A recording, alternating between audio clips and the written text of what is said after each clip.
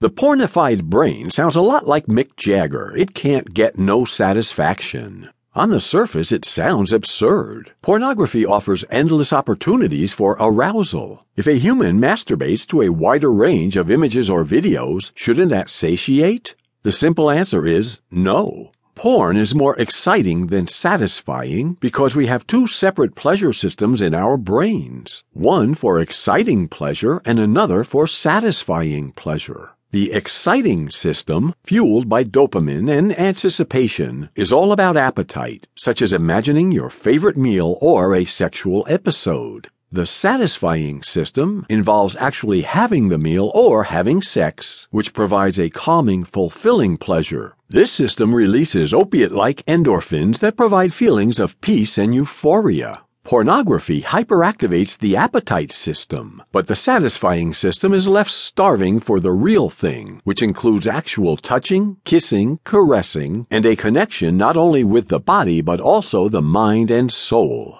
The satisfying system releases oxytocin and endorphins and bellows, in the words of Marvin Gaye, "Ain't nothing like the real thing, baby." The porn-saturated brain is fixated on sex, but real sex is intended for intimacy. The pornified brain is ready for multiple partners, images, and sexual possibilities, but it is intended for a narrow focus of exclusive sharing. Porn's neurological superhighway is built for speed, but satisfying sex is designed for the slow and evolving discovery and appreciation of a loving partner. Porn provides few off-ramps, masturbation, that offer fleeting escapes that hasten the need for more. Meanwhile, a committed couple can have long and satisfying encounters with many off-ramps for creative expressions of intimacy that are not genitally oriented.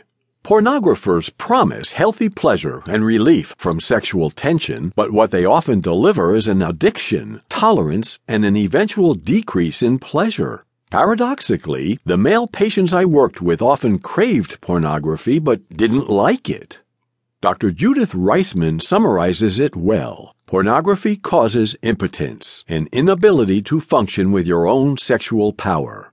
If he has to imagine a picture, if he has to imagine a scene, in order to actually reach the heights of completion with this person, then he's no longer with his own power, is he? He has been stripped. He has been hijacked. He has been emasculated. He has, in effect, been castrated visually. Because of the brain's plasticity, people once consumed by porn can rearrange their neural networks to enjoy only sexual intimacy with their spouse, and studies show these relationships to be the most satisfying.